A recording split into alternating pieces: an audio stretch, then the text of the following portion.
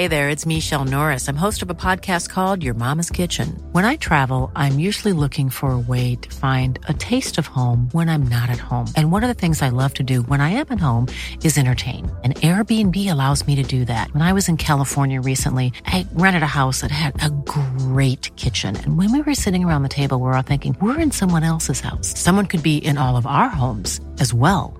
If you have a home, but you're not always at home, you have an Airbnb. Your home might be worth more than you think. Find out how much at airbnb.com/host. This message comes from BOF sponsor eBay. You'll know real when you get it. It'll say eBay Authenticity Guarantee. And you'll feel it.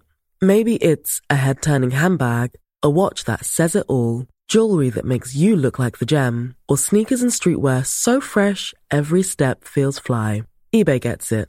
So look for the blue check mark next to that thing you love and be confident that every inch, stitch, sole, and logo is checked by experts. With eBay Authenticity Guarantee, you can trust that feeling of real is always in reach. Ensure your next purchase is the real deal. Visit ebay.com for terms. Welcome back to The Messy Truth, Conversations on Photography, with me, Jem Fletcher. This podcast is all about unpacking contemporary photography and helping each other make sense of this ever-changing industry. Today, I'm chatting to Alys Tomlinson. Alys has been working across commercial, editorial and fine art projects for the last 16 years. While she's been exceptionally productive and her work has been recognised and supported by everyone from the Arts Council to Creative Review, she has kept a relatively low profile. That was until 2018, when she was catapulted into the spotlight after winning the Sony World Photography of the Year award.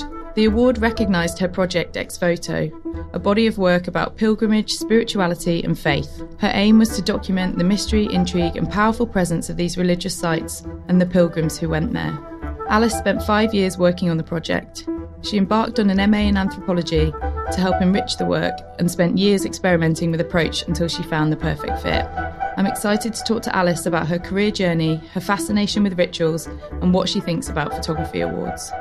I suppose I've always been a bit of a kind of wanderer myself. Like I've always been very curious as to people's motivations. I've always been a big kind of people watcher. I've always sat in cafes and just observed people walking by. And I'm just not really that interested in photographing people in isolation, because I think we all relate to our environment and we all relate to what's around us. And really that shapes us. So where we live or where we work or where we play shapes really who we are, and the other way around. So I've always been interested in the relationship between people and the landscape and the environment that they inhabit. And that's why I suppose I've never really been that comfortable or that confident shooting in a studio where suddenly someone's almost, not anonymous exactly, but they're disconnected from their surroundings. So I think part of it is just a kind of natural curiosity. And also I've always been quite a kind of explorer myself in new cities and new places. I spend a lot of time just on foot, wandering and walking and looking and observing. So I think it's kind of innate in a way, that my interest in the connections we have with the landscape and the environment. I really wanted to talk, obviously, about Ex Voto and how it all started. And I know you told me at the beginning it kind of started with the Jessica Hausner film Lords. So tell me about that film and tell me about the genesis of the project. Okay, so Ex Voto is a body of work that's taken me 5 years. It's a journey through 3 different pilgrimage sites, Christian pilgrimage sites in France, in Poland and in Ireland. And it is really linking the pilgrims who go there, so portraits, with the wider landscapes and the ex voto, which are the little objects that they leave behind, of little notes or crosses etched onto stone. So it's really about the relationship between people, faith and nature. And I'm always interested in female filmmakers and independent films. And I think I'd read about the film, so I saw it. And there was something about it that just very much kind of drew me in and intrigued me. And perhaps that was because in a way, this was a new kind of place for me to look at and to learn about. The film, in a way, it's narrative driven, but in a sense, not that much happens as well. And it's all about hope, but also about despair and about people's strength, kind of emotional and spiritual strength. But it looked like a very fascinating place. Again, the kind of landscape, the river running through it, the hills, it's right in the Pyrenees. The amount of people who go there filled with hope and belief and desire that this could bring change. So I watched the film and I was very intrigued. And also what particularly kind of struck me was the timelessness of the film. So the hotels, I looked at the credits at the end and you could see, the hotels that it was shot in. And a lot of them are, as they were in the film, they weren't sets. So a lot of them feel like they're straight out of the kind of 50s or 60s. There's this very specific kind of aesthetic look to them. I mean, there really are kind of huge, 8-foot Virgin Marys as you check in at reception at hotels, and you'll go to a cafe and they'll be playing Ave Maria, and the whole of Lourdes is consumed by faith and by religion. And also what struck me about the film was that it particularly focused on this organisation called the Order of Malta, who are a big Catholic order, who a lot of the members do come from very privileged backgrounds. They're called the Knights and Dames of the order. But what is particularly striking about them is the outfits they wear. And the women tend to wear these kind of black headdresses and these long black cloaks, and the men tend to wear almost boiler suits. They look quite military, but they look like they're from another world. And when I first got there, I did feel like I had stepped onto a film set, in fact. So it was the film that initially drew me there. And in some ways, I'm quite impulsive. Like, I think I saw the film and then I thought I need to go there, but I didn't really know how to go there. So I looked, and you can get kind of pilgrim package tours to Lourdes. I love this. It's a kind of booming So industry, good. actually. And because I didn't have any connection with the place or even with Christianity, really, or Catholicism, that was an easy way for me to go there initially in terms of a kind of organised package tour. But it was the film that sparked that interest. So how was the package tour? Was that kind of like a recce research trip for Well, you? it was quite odd. So I went on my own, and I had a charter flight from, I can't remember, it may have been Stansted to Lourdes. And I turned up and there was a kind of chap there with a sign with my name on, and it was called Tang Me Tours. And the only other people, I remember this very clearly because this was about 5 years ago now. So this was the very first trip I ever made. It was 2 Indian female identical twins from Birmingham. So it was them and Amazing. me. And That's all. That was it, yeah. So I thought it was going to be this really kind of large, Bus organised tour. group bus tour, and it was just the 3 of us. So that was a bit odd. And I kind of told them about the project I was doing, but they didn't seem particularly interested. And then we just got kind of dropped off at this hotel by the river in Lourdes. Can't remember the name. There are brilliant names of the hotels. There's a Hotel Solitude, which I've so always wanted to good. stay in. But I was kind of, dumped into this hotel, and it was me, the twins from Birmingham, and I just remember there being like hundreds and hundreds of very tiny Portuguese grannies who had obviously come on some big organised tour as well. And there was a kind of itinerary that we had to follow. But then beyond that, obviously, I was spending a lot of time exploring and discovering and wandering myself. But I did feel really on that trip very disconnected from it. I did feel like a bit of a charlatan, really. I felt like a bit of an outsider. I didn't feel that comfortable. And I was really not comfortable or confident approaching people either. So it turned out to be much more of a recce or research trip, really, because the thing that I did get out of it was that I began to understand how it kind of operated and how it worked. And I got to get to know the landscape, because there's a bit in Lourdes which is the sanctuary and the grotto, which is the bit it's very known for, the shrine really, where people go. But there's also interesting places beyond that I kind of was able to discover. So the first time, I think that was 5 years ago, it was a bit of an odd experience. And I think I probably didn't take a single image that I was actually happy with. I was wandering around. I think I had my old film camera. I was shooting colour film, but I definitely felt a kind of barrier. And I'm not sure whether that was a barrier that I'd kind of created in my head, or if it was almost like a physical barrier, because I didn't share this deep belief and faith that most people did. And I came back feeling quite dispirited by the whole thing, really, because I knew it was a fascinating place, but I didn't know how to tell that story. And at that stage, I didn't really know what the story was. But you still went back. It's hard to explain. Something keeps drawing me back there. And even now, even though this project has kind of come to a close, I feel like there's more to unearth, really. For me, there was a feeling of kind of otherworldliness, a feeling of timelessness, mystery almost. And also coming from London, although there are parts of Lourdes that are very busy, there are parts of Lourdes where, you know, it's hordes of crowds with selfie sticks all going to the kind of knick-knacky shops and buying souvenirs. There's masses of that. It's very, very commercial on one level. But there's also a sense of great kind of calmness and serenity and quiet. And people will literally sit for hours and hours thinking and praying. But I would sit there for hours, really, kind of looking and observing and watching other people sitting there for hours. And there was something about the quietness that really appealed to me. There's something about the rituals that I suppose brings order to people's faith and their beliefs that I'm interested in.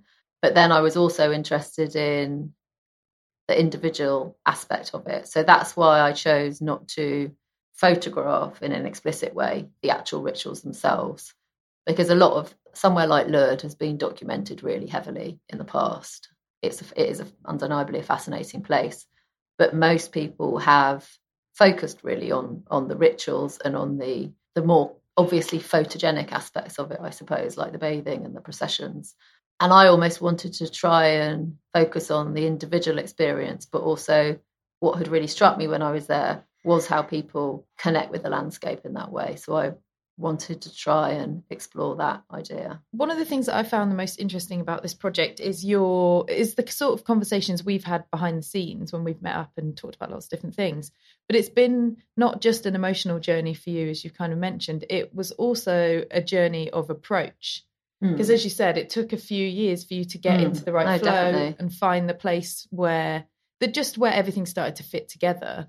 So how was that process? Because I think not enough people talk about that kind of awkward, messy part of the beginning of a body of work. Yeah. I mean, really, from my last trip to when I started was 5 years. But I would say it was only the last 2 years that the images actually started working.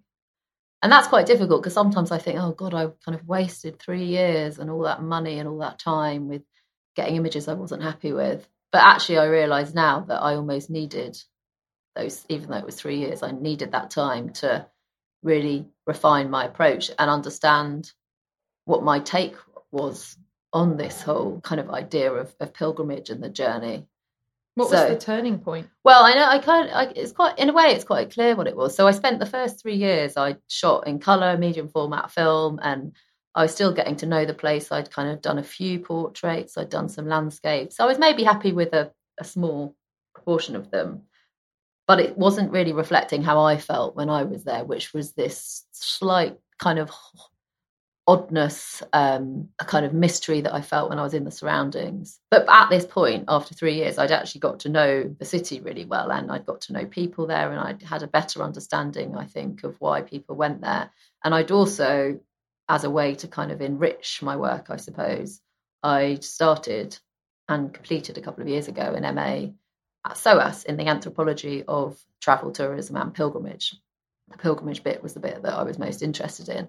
So I ended up writing my dissertation about Lourdes, and it's hard to know exactly how that affected the final outcome, really.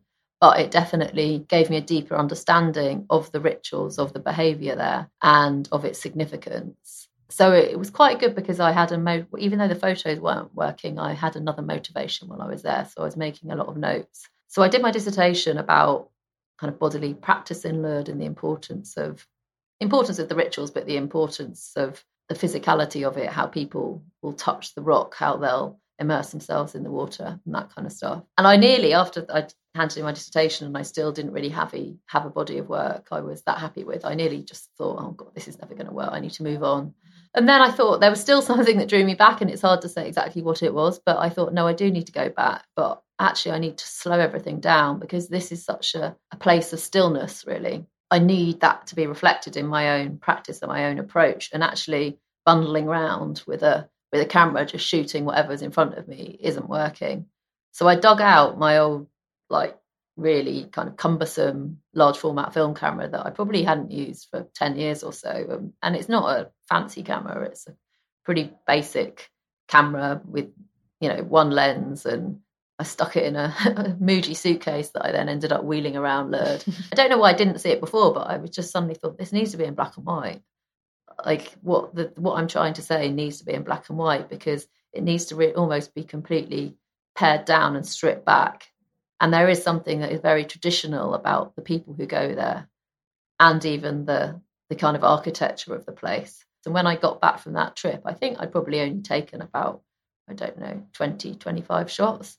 And I got the contacts back, and not everyone was brilliant at all, but suddenly there were a couple in there that really spoke to me, and they suddenly were working in a way that they hadn't before. And that was my kind of breakthrough moment, I suppose. But it had also taken, I'd say, the 3 years of kind of research to get to that point. So I don't think, had I just gone initially with that approach, it would have worked. It's hard to say. But it really took refining it and thinking, I want this to work, but I'm not sure how it's going to work. And almost for it not to work as well, in order to try and make it work. So that was really a kind of breakthrough moment for me. And after that, the images just had the mood and the tone and the feel that I'd always hoped they would have. And how did you work with the subjects while you were there? So often we would actually, what we found most successful was making an appointment with them either for later that day or for, you know, the next couple of days, because I also had found certain spots, particularly in Lourdes, which is much bigger scale to the others, that I felt really worked for the portraits. So mostly kind of by the river. So you have this kind of strong depth of field, but you can also see the river and the trees in the background. So I very much wanted to isolate the people from the surroundings. So it was a case of really, I wasn't really prescriptive. I didn't say I want certain ages or men and women. And I mean, it turns out probably that there are more females in the project, but that wasn't a conscious decision. There was just something about certain people. Now that the project's sort of coming to a close, or this stage of it's coming to a close, what's your relationship to spirituality, and has that changed in your experience? What I did see in Lourdes, particularly where there are a lot of sick people, is I saw an immense amount of compassion on display and a huge amount of kindness. And I think that is something that we are often lacking in our everyday lives and in our kind of public lives as well. And that was something that really did kind of move me, that level of compassion shown in a very public way with these very, very sick people. So that's something that I really, I suppose, admire in terms of what religion can bringing people together, that empathy that people can have with one another and how they can relate to each other in a much more open way. But there are still parts of kind of organised religion that I find very problematic. But I think going there, yes, definitely made me think about things in a different way, and be more kind of reflective, really, about what is this world about, what are we doing here, and what's our purpose. It's intense. It is intense. It was quite intense. There were some very intense moments, and some of the people I photographed were also very intense. And it's funny because I think I may have said this before, but there was something, and my assistant kind of agreed with me, there's something about the very deeply religious when you're photographing them that you almost feel like they're like looking right into your soul. Mm-hmm. And that was very powerful, actually. And it wasn't a connection that was made through faith, really, but there was just a very powerful presence that some of these people had, particularly, for instance, the nuns and the people I photographed who have just absolutely dedicated their life to God. It sounds weird, but I know exactly what you mean. My father-in-law is an ex-vicar. He has a very unique way of drawing out personal information and getting you to open up and discuss things you might be worried about, nervous about, concerned about, and he can do it with anybody. He doesn't need to know you. He can do it with complete strangers. It's just got a sense. I don't know if it's the kind of aura or there is definitely something about certain people who are very religious that sets them apart from the rest of us. And it does allow you to open up, particularly to strangers who you don't know, in a very kind of intimate way. So that was really, that was fascinating. I do know what you mean. You're listening to The Messy Truth, Conversations on Photography. One of the things that I love about your experience shooting this work is this idea of slowing right down, and you really let the project breathe and evolve in its own time. And that takes a lot. That takes a lot of confidence. That takes a lot of investment, time-wise, financially, as you said. But I think there's something really important there in that the speed of photography is so fast now, the speed of the tech, the speed of what clients want in different parts of the industry, like everything's about now, deliver now. And it's so refreshing to hear somebody have that confidence, I'm sure at times frustration, but you still allow the project to evolve in its own pace. I don't think you can force these things. I realise now that I really love that way of working. I love really thinking about things very carefully, slowing it right down, making very, very considered decisions. And I think with this project, it very much fitted with the subject matter as well, or what I was trying to say. I don't know for the future if I'll carry on working this way, but definitely at this time in my life and this stage in my career, for my personal projects, I love that way of working. Like you say, it's so important to give projects space. And I think that space is also kind of comes through in the actual, almost the narrative of the images as well. And you can't force it. And that's also why it was really lovely to not take billions of pictures. I mean, the whole project I haven't really shot, I've done many trips, but I haven't shot that much because every single shot has been kind of not exactly planned, but thought through and taken a long time to set up. And I think it's so difficult with personal projects because you can be so wrapped up in the initial kind of enthusiasm of having a good idea and you just want to get out there and you want to shoot. But for this, it's only when I actually really stepped back that it started working. And I think you're absolutely right, giving a project space to breathe is really important. But also there's an element of luck in some ways because you never know who you're going to, for the portraits particularly, obviously the landscapes are there, but the portraits, you never know who you're going to come across. That's something you can't plan. It's something you can't control. So there's an element of kind of serendipity there, if you like who's going to be there. So how did you know when you were done with the whole project? Mm-hmm. I'm aware that it's a project I could have shot the rest of my life, I suppose. And in some ways I'd have been quite happy doing that. But I actually went back to Ireland in August, so very recently. And it was quite nice because the project had already got some recognition and had been shown a bit. I didn't feel any pressure really. And I try to avoid putting too much pressure on myself because I think that often doesn't help when you're working on a personal project as well. But I went back to Ireland and I shot some more portraits and a couple of landscapes. And I think because I have a book coming out as well, there's a kind of natural deadline that gives you. So you're working on the book in collaboration with Ghost, yeah, which is really exciting. And why was making a book so important to you? I suppose I really wanted to try and make something that people would treasure and that they would refer back to. It felt that it fitted into a book form in a way that probably my other projects didn't so much. It felt like the right outlet for it. But I wouldn't say that every project I do or that photographers do needs to be a book at all. But for this project, it just felt like that was the right way to show the work and kind of do justice to the work. And also with things like sequencing, which is really important, and which Stu's actually very good at, probably better than I am. And I think it's very good to have someone else look at your work in that sense. He's really strong at sequencing and editing work. And that made me almost look at the project in a different way, actually, because he also brought out images that I'd, maybe bypassed, or he'd put certain images together that I wouldn't have paired, or so it gave me a new way of looking at my own work as well. It takes a lot to get to that balance of knowing your work, being comfortable with the project and your edit, but then also being open to that other point of view. And that's really where I feel like photographers can hit their stride with photo books. It's like that extra layer of collaboration can really make or break, or not break a project, but leave it with less dimension. Yeah. And it sounds like you stayed really open to that. Well, I think most photographers want to be in control of their own work, which is understandable. But I also think, someone like Stu, who's been doing this for so long, has worked with many different photographers on many different projects and can bring something new to what you're doing, whether that's through the sequencing, through the edit, even the design of the book itself. And I think it's really important as photographers that you're open to that as well, and not just people with massive experience, even your peers or your friends. And I mean, I think sometimes it's dangerous to ask too many opinions. Agreed. You know, because then it can get too complicated. And actually, I normally go very much with my instinct. So when I'm editing my own work, there will be images that jump out, and instinctually I'll be like, that one, they're the strongest ones. But I also think other people can find things in your work that you wouldn't necessarily have noticed.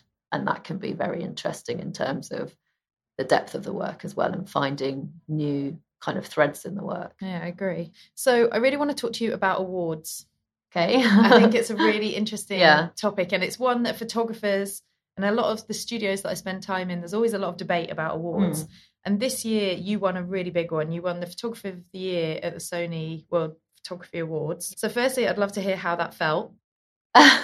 Well, yeah, it was all quite bizarre. I'd never actually entered the Sony before. I'd heard of it. I always felt that it was perhaps a bit more commercial, industry driven. My work didn't really fit into any of the categories. I've always entered a fair amount of awards, I would say, and often there are some awards I think are really worth entering. There are others I think aren't. I will often look at the jury and the judges and see the kind of people on those, and then decide whether to enter based on that. But I'm also very frustrated that so many of the awards are so expensive, like prohibitively expensive for photographers to enter. I don't think that's should be the case at all. So I've entered a fair amount of awards over the years, and the Sony, as I said, wasn't one I'd entered before, but I saw that they had a couple of new categories, because before they'd been they felt more rigid. So it was, I don't know, landscape, portrait, wildlife, sport, that kind of thing. And then this year there was one called Creative and one called Discovery. And it was very broad, really, what they said, but it said something like discovering the unseen in the everyday, or I don't know, something like that. And I thought, because my project is portraits, landscapes, and the still lifes, it felt like it was a kind of more natural fit. So I did enter that not expecting to get anywhere, because they obviously have like ridiculous amounts of people entering. And then I got a phone call to say that I'd won first place in the Discovery category, which was really exciting. They had this big award ceremony in April. They had this big fancy ceremony at Hilton Park Lane, and it was all kind of glitzy and big screens and black tie and all that kind of stuff.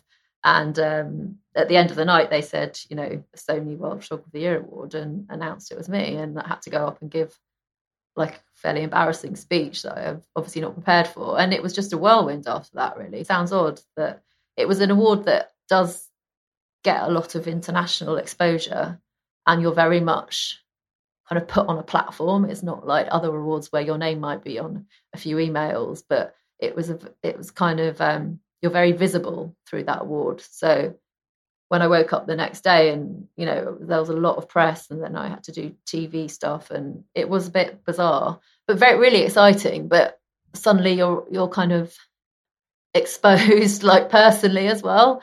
And everyone was very, very nice. It's not, it's not like I was suddenly on, the Daily Mail website or anything, but it's a different level of exposure that I hadn't ever anticipated and never really desired in that sense. But also, it was a huge deal to win it, and ultimately it's really changed my career. It has changed things significantly, I'd say. First of all, just the level of exposure. So, I mean, I've been working as a photographer for way over a decade now, and I've always kind of pootled along and done my own stuff and done commercial work, and then tried to feed that into my personal work.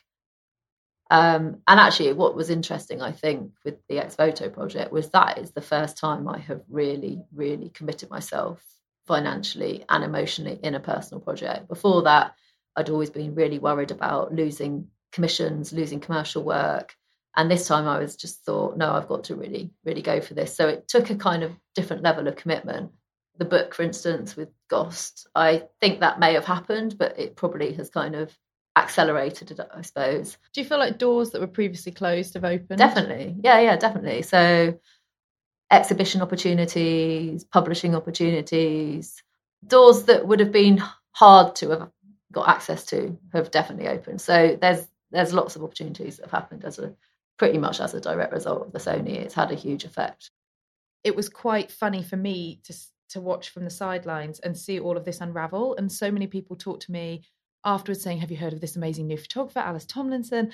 And I was like, she's been around for ages. She's been grafting. Yeah. She's been grafting for I really have. A really decent amount of time. And I found that quite hilarious. And it's so symptomatic of the media and how we like to create, a buzz around things. And not that, calling you emerging talent is doing you a disservice in any way. But I found that really fascinating. No, I felt the same way. I kind of felt like putting my hands up and going, I've been working really hard for 15 years. But I've never really been like fashionable as a photographer, I suppose. Like there are certain trends that come and go with photography, and I've never really fitted or followed any of those trends. I've always kind of done my own thing, and in a way, Ex Voto is not just a very personal project. You could say it's a very traditional project. It's not kind of reinventing the photographic form. It's not, well, it's conceptual in its own way, but in lots of ways what I'm producing are very traditional images that are very crafted and very thought through. I suppose it also kind of goes to show that if you stick to working in the way you want to work in and stick to projects you believe in and don't follow certain trends, it can really pay off. I absolutely agree. And I think what you just said earlier is absolutely key. You said this is the first project where you really put everything into it. And one of the things as a sort of consultant or how I collaborate with photographers is all about trying to help them reach that point. And I think that is fundamental. And I truly believe that if you can get to that point, the work will flourish and everything will come together. But it takes so much to get to that point. It's not easy. It took me years. And I remember even when I worked on a project about alternative communities years ago, which I really love working on, but it was one of those projects that I just did a day here or there over a year or two. And because I was so worried about how I was going to pay the rent and making money to even survive in London, I never really committed to it. And I remember meeting Simon Bainbridge in Arles at a portfolio review and presenting him with this dilemma. And he was like, well, you could just rent your flat out and go off in a camper van for 6 months and do this. And I thought, crikey, yeah, I could actually. Well, I kind of could, but could I don't know. I remember thinking, that's great. That sounds great. Okay, I really need to commit to this. That's what I need to do. But then the practicalities of doing that actually weren't really necessarily viable. But I think perhaps with this project as well, it was definitely the MA really helped me think through it more clearly. And it was a different level of commitment as well, because I was really had to be very disciplined in terms of the writing and the research I had to do for that. But also it almost took years of being quite frustrated with personal projects, not quite getting where I wanted to be with them, to think, no, for this to really work, I really need to I'm not saying put everything into it. It's not like I went away for 2 years and didn't come home, but definitely I'd get back from a trip, I'd see what I'd got, I'd plan the next trip. I almost had each trip set out in my diary, almost the next year or so planned. It was real dedication. It was. And, but I felt that, I don't think it would have worked had I not given that level of dedication to it. And it wasn't that I hadn't been committed to my projects before. I had, but I'd also almost kind of invented these barriers or these obstacles that in some ways existed, but in some ways didn't. So it kind of took saying, actually, I can do this and I will do this. I think a lot of it is emotionally letting go and kind of what we talked about earlier, and just this idea of letting the project breathe and not being so controlling, like being present and letting it unfold. And I think that's really difficult when we're all pressured to produce things all the time, and and time is very precious. And like you said before, you've got pressures of paying the bills and making sure you get commercial work and all of that stuff. So that for me is the real aspect of the dedication and the sacrifice you have to make to allow these projects to become what they could be. I agree. And I also feel that for me, and people work in very different ways, for me it's important to have dedicated time to just work on personal projects. So for instance, I've tried doing projects in London or even in the UK, and they don't work because I'll have in my head or a little diary that I'm going to go out and shoot on this day there, and something else will come up and I don't end up doing it. Some photographers make amazing work on their doorsteps, and I think you can't discount the fact that particularly anywhere, but in London we have stories available to us everywhere. But for me, I need that dedicated time and space away from my real life almost to really, really commit to a project. So that was important to me, that I would schedule these trips where I knew for these few days and weeks, that is what I'm going to do. I think it's so fantastic that you're so candid about this, because I'm a real firm believer in dispelling the myth of overnight success. Whereas I think on occasion it does exist. Mm-hmm. I think it's really dangerous. And I think it's especially dangerous for young photographers and graduates to walk into the industry thinking that this is something they should aim for, or this is something that could happen. Whereas actually it's all about the hard work. No matter who you speak to, really, there's a serious level of dedication to get to the level you're at and get the opportunities that you've got. And I think it's really important to celebrate that. No, and it takes time. You've got to be realistic about it. And you're right, there are certain photographers, particularly who become very kind of fashionable or of the moment, who might achieve what may be considered overnight success, but whether there's a longevity there or not, I don't know. But, you know, if you look at someone like Vanessa Winship, I'm a huge fan of her work, and she's only just had her first big kind of London show at the Barbican, and she's been working like tirelessly and completely dedicated her life to photography for kind of 30, 40 years, and hasn't been really, certainly hasn't done it for the limelight and hasn't been bothered about accolades and awards and that kind of stuff, but has just been driven by this passion to make work.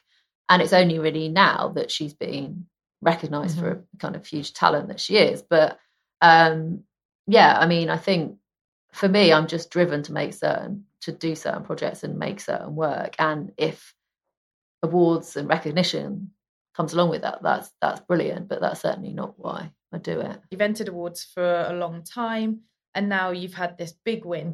Has it made you feel different about awards? I feel mixed about them, really, because I think in lots of ways they're very unfair. I mean, I'm also aware that a lot of it is luck. Had I entered the same body of work this year, I may not have got anywhere. I mean, I've entered that work into quite a few things, and it's got into quite a lot of awards, but it's also got nowhere with others. So, you know, a lot of it is out of your control. A lot of it is who's on the panel, what kind of interest they have at a certain time. I think, I mean, undoubtedly, the good ones can offer a huge amount of exposure and will get your name out there and get your work out there. And that is incredibly important if you want doors to open and if you want more opportunities. Because you could be, you know, the most incredible photographer in the world, but if no one's seeing your work, then you're not going to get these opportunities or exhibitions or publications. But I think also you can't be disheartened if you don't get into award. You know, it's very easy to feel a lot of rejection. You know, I know people, incredibly talented photographers who've entered the Taylor Wessing for practically 20 years now. I mean, I'd entered it probably 10 years in a row and not get in until last year. They give you a huge confidence boost as well, and I think you can't underestimate that. Yeah, I just think it's an interesting area of the industry, because I think in some ways it's booming and it's become a commercial revenue stream for publications and for different bodies. And that, you know, the number of awards now open to photographers is huge in terms of a global scale. There's masses of them. And I have this conversation with a lot of photographers. Which one should they enter? How, you know, should they approach it in a strategic way? I think it's really interesting that you said the first thing you do is you look at the judging panel, which I think is a really smart way of seeing, you know, getting an understanding of, okay, are these people that I want to get my work in front of? What could be possible if they do see it? And that's quite a good filter. And I think that's the thing. Photographers are always searching for a filter because it's a huge financial undertaking and time. Some of these websites take so long to upload the work to. I'm always interested to see how people make these decisions, because I think there are so many photographers out there frustrated and not sure which to enter, and does it even mean anything anymore? Yeah, it doesn't. I mean, I think there are some competitions I just wouldn't enter because I don't think the work in them is particularly credible or particularly strong, and they're clearly just a money-making machine. There are other awards where I think the jury, I really respect them. I really respect the kind of work that they do. They've had very strong winners in the past. So there are the ones that I would enter. And actually the Sony, although Sony are a huge global brand, of course, it is free to enter, which I think is great. So what I have a problem with is photography competitions that are, you know, 60, 70, 80 pounds to enter, where there's also very little in terms of the actual kind of prize or the award available. But I do also know some photographers who will tirelessly enter competitions, and that will be their main focus. that's not the case for me, but I do keep a little list of ones that I'm kind of interested in, and I'll try and check the deadlines and stuff like that. But definitely the Sony has, it sounds dramatic saying it's changed my life, but maybe it has. It's completely changed my career. And I don't know how long that will last. I don't know if it's something that will, still be very kind of impactful in 10 years' time, but certainly it's changed the direction of my career for the foreseeable future.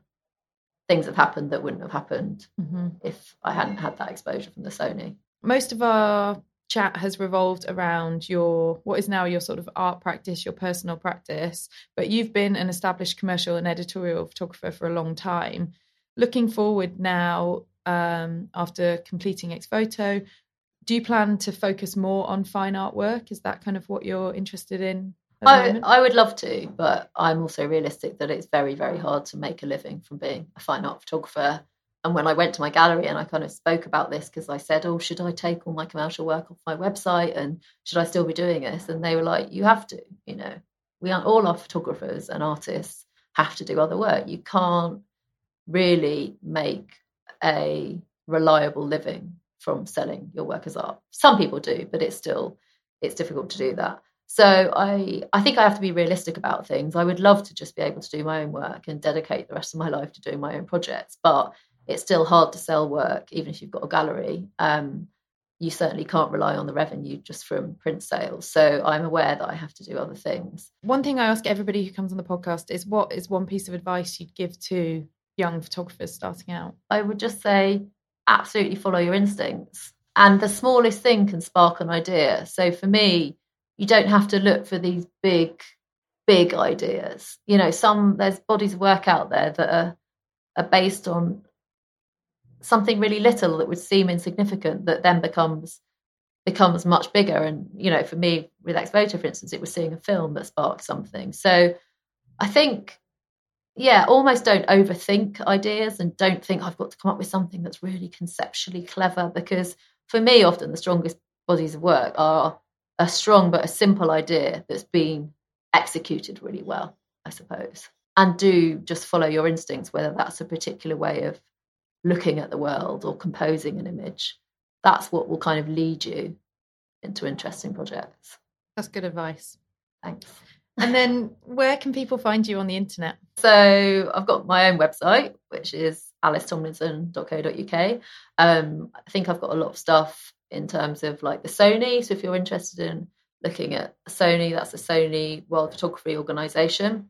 So I've got the body of work that won me the Photographer of the Year award on their site. I'm also on Hacklebury Gallery now as one of their artists, so you can see some work there. And I've actually just made some new work because I got a grant from Sony, which will be featuring on their site, I think, in November. Exciting. And social media? Social media, just Alys Tomlinson, ALYS, Tomlinson. I've got Instagram and Twitter and that kind of stuff. Thanks for listening to The Messy Truth. You can find more information about today's guests in the show notes. Theme music is Change by Judd Greenstein from the album Awake, and design is by Ruby White. You can follow updates on the podcast on my Instagram @GemFletcher, or subscribe to my newsletter at gemfletcher.com. Feel free to leave a review on Apple Podcasts.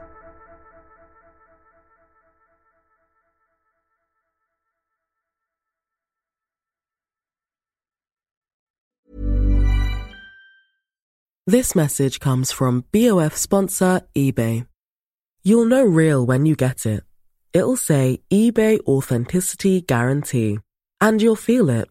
Maybe it's a head-turning handbag, a watch that says it all, jewelry that makes you look like the gem, or sneakers and streetwear so fresh every step feels fly. eBay gets it.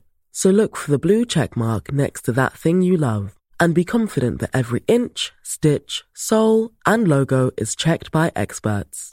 With eBay Authenticity Guarantee, you can trust that feeling of real is always in reach. Ensure your next purchase is the real deal. Visit ebay.com for terms.